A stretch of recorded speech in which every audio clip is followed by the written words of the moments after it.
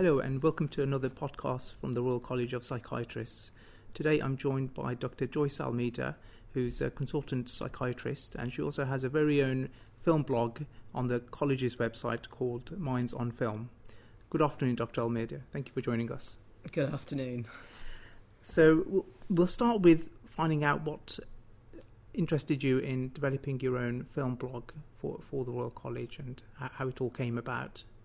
Well, I've had a lifelong interest in cinema and theatre ever since I was a teenager, and it seemed something that I have always wanted to develop was the idea of using film to illustrate medical psychiatric conditions as an educational aid, if you like. Because I have enjoyed and felt so passionately about film, it all fell into place for me when the journal, Advances in Psychiatric Treatment, widened its remit for the mind readings articles to include cinema and art and opera. I was immediately keen to produce an article on a film, and I did so on the film Autumn Sonata, directed by Bergman, which was accepted for publication. Buoyed up by that success, I approached the college and said, well, actually I would really like to write a blog in a similar vein. And I've got this idea for a title called Minds on Film. Well, the rest is history. The college received my idea with open arms, and I set off on the journey that I am still engaged on nearly 2.5 years later. Once a month, I produce a blog about a film that I have selected that I believe very accurately portrays a mental health condition or an issue that I think will be of interest to my readers. Thank you. And how do you pick your films in specific? Well, I think that's a very good question. I'm particularly interested in films that have a basis in fact, in true life. And it may be that they're actually based on a story, a book written by somebody who's had a particular experience, or perhaps by a director who has an interest in a topic for personal reasons and has produced a film, again, which has perhaps greater accuracy for that reason. Okay. And do you have any particular aims with the films that you choose and the blog that you write? Well, I think that my aim very definitely is to pick films that portray very accurately a mental health issue or condition, and that I'm producing a freely available resource through my blog with links to resources on the internet, perhaps open access journal publications or abstracts that are linked to the themes in the film that I've chosen. And I think that for me, what I'm hoping to provide is a resource that may be used for self-directed learning by individuals in a variety of walks of life. And in fact, the general public are accessing my blog, as well as numerous health professionals in psychiatry and psychology, as well as nursing. That sounds excellent. Just looking at film on a more broader level, looking at the power of film, and you mentioned education and learning. Why is film so powerful when it comes to education and learning?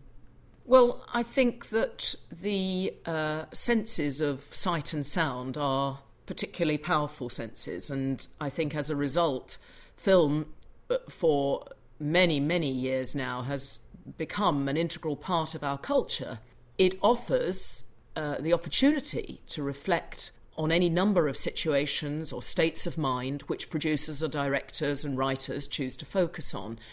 And perhaps because of the nature of how we view films, if they're good enough, we as viewers become completely absorbed and engrossed by the story that they're telling, and perhaps in the plight of the characters that we're watching. This, of course, in the cinema setting is aided by the dark surrounds, possibly even now with surround sound and vibrating seats on certain occasions. Assaulting our senses in this way, I think, immerses us in the experience. And that offers up a very powerful opportunity for the learner and the viewer. I think that this could be supported by a comment made by Martin Scorsese, the very well-known film director, who is quoted as saying, "These characters play out feelings we can relate to. There's an empathy. A character makes a choice, and you think, I wonder if I would have done it like that. Maybe in watching them, we can find a way out of our private jails, our torment." And certainly Martin Scorsese is a film director who is very interested in films in which characters have disordered states of mind. So perhaps that explains his comments there. Clearly, from my point of view, it seems that the powerful process that in part he's remarking about there is the process of projection, a defence mechanism present when viewers identify or are affected very strongly by film characters. And of course that does enable people, if you like, at a distance, to use a sort of drama therapy term, to experience things. And I think it's the experiential nature of film here that I'm also interested in, because it offers up the opportunity to the viewer, or perhaps the learner, the student, to experience altered mental states and other people's responses to those states. And I think that it's that is particularly valuable for us as psychiatrists in perhaps engaging with films as a learning opportunity. Great, thank you. And you've spoken about the cinema experience, but over recent years the availability of films has increased considerably in the way that we access films by both the medium and the types of films that we can access. Absolutely. I mean, films are now so widely available in a variety of forms that extend way beyond the cinema. With the widespread popularity of DVDs now, cable, satellite movie channels, online movie streaming, and a number of rental services, individuals are able to watch a huge number of films from different cultures, from around the world, in different languages, and much more readily than they were previously able to do. So this offers a wealth of experience at the push of a button, really. And related to healthcare education in particular, how useful is film? Well, films have been used in a variety of healthcare curricula over the past 2 decades to teach psychosocial issues to trainees from a wide variety of disciplines. And in medicine and psychiatry, this method of teaching is widely available, and medical humanities modules are offered to many medical undergraduates and psychiatry postgraduates alike now. And are there any caution that we should have when it comes to using this medium, and films in particular, for our education? Well, I think you're absolutely right. Of course there are cautions, and the dangers really are, I think, in using films that may portray mental illness inaccurately or unrealistically. And also in viewing films in which mental illness may be used to seek laughs for that film. And of course I hope that in my blog, the very nature of my blog is that I set out to find films and write about films that accurately portray conditions or issues, and I hope will steer the reader away from such pitfalls. And surely the advantages must therefore outweigh some of these things that we have to take into consideration. Yes, I think as long as you've got a good guide on the journey, I think that the advantages are plentiful. I suppose we could think about movies in general terms as basically being fun to watch. And so if you're trying to teach using films, then learners may be more likely to engage with this medium. Films often generate good debate amongst viewers, and these debates can be used and guided perhaps by an educator as a springboard for a very purposeful educational discussion.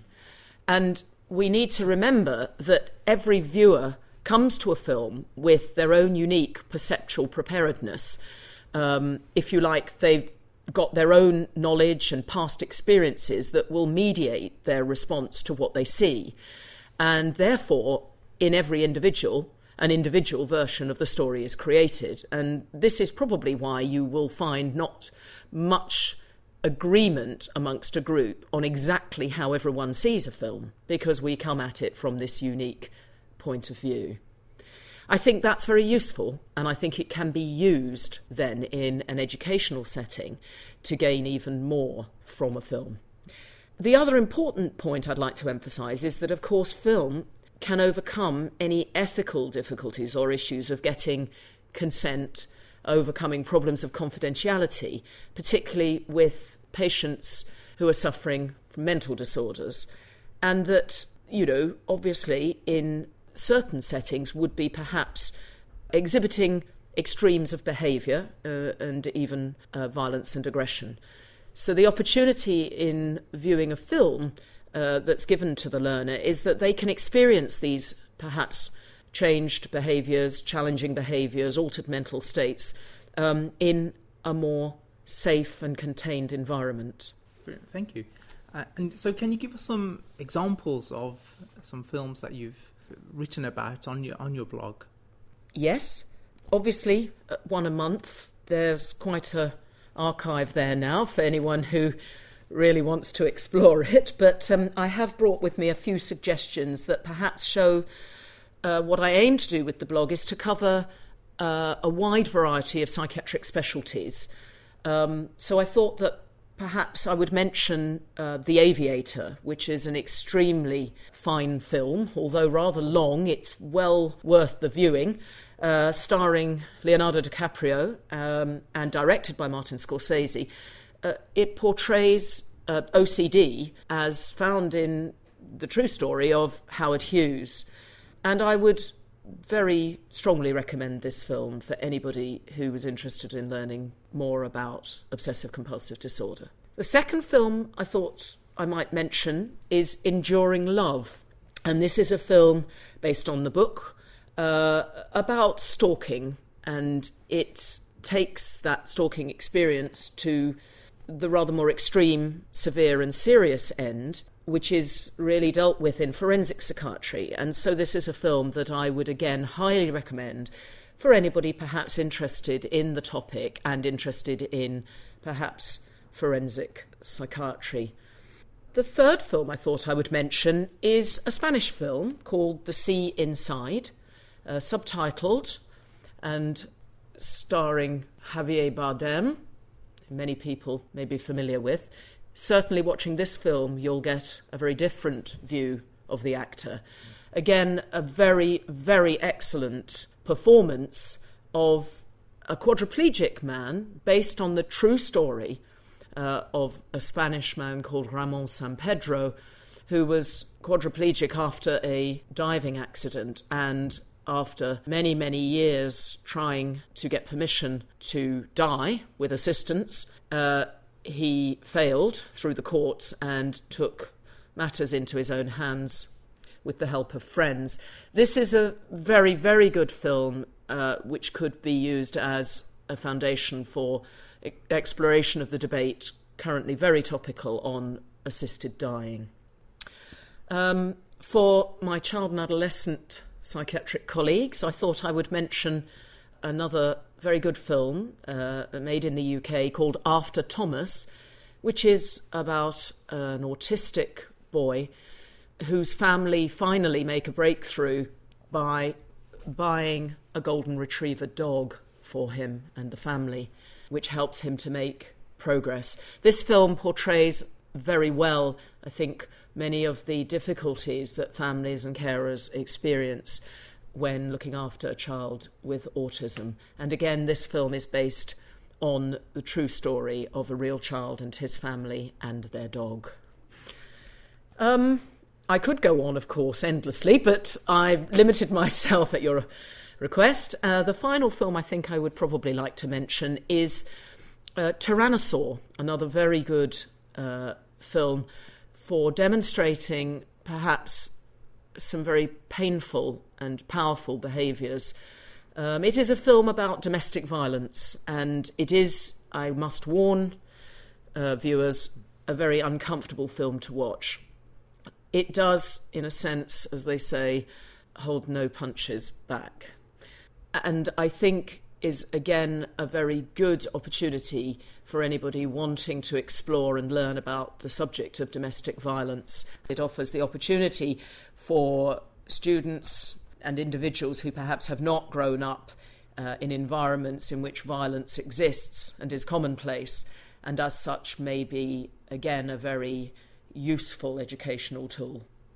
Thank you for giving us a taster into the richness of your blog and the themes that you tackle. Would you like to make any final summary points in relation to your blog and the use of film in education? Certainly. I think probably I would sum up by saying that the viewing of films offers a wonderful foundation for discussions about a wide variety of topics within psychiatry and mental health. Films offer the opportunity, in essence, of a virtual experience, whether it's the experience of being a professional trying to help an individual, or of that individual themselves, or perhaps of their carer. Films also can avoid the ethical dilemma of confidentiality and patient exposure to groups of students, and I suppose offer the opportunity to access dangerous mental states. And although that's not something that we're saying or suggesting is, the most frequently occurring problems in mental health, it is nevertheless important if you are going to be working in particular areas of mental health. And I think that films really offer and allow safe examination of abnormal mental states, perhaps enhancing a learner's experience of conditions without the need to confront a real person, but nevertheless offering the opportunity to explore how those conditions and mental states might make an individual trainee or learner feel, and therefore perhaps offer up a little bit of self-exploration, which is something I think all of us as mental health professionals can find as a helpful thing to do. Dr. Almeida, thank you very much for a very interesting podcast. You're very welcome.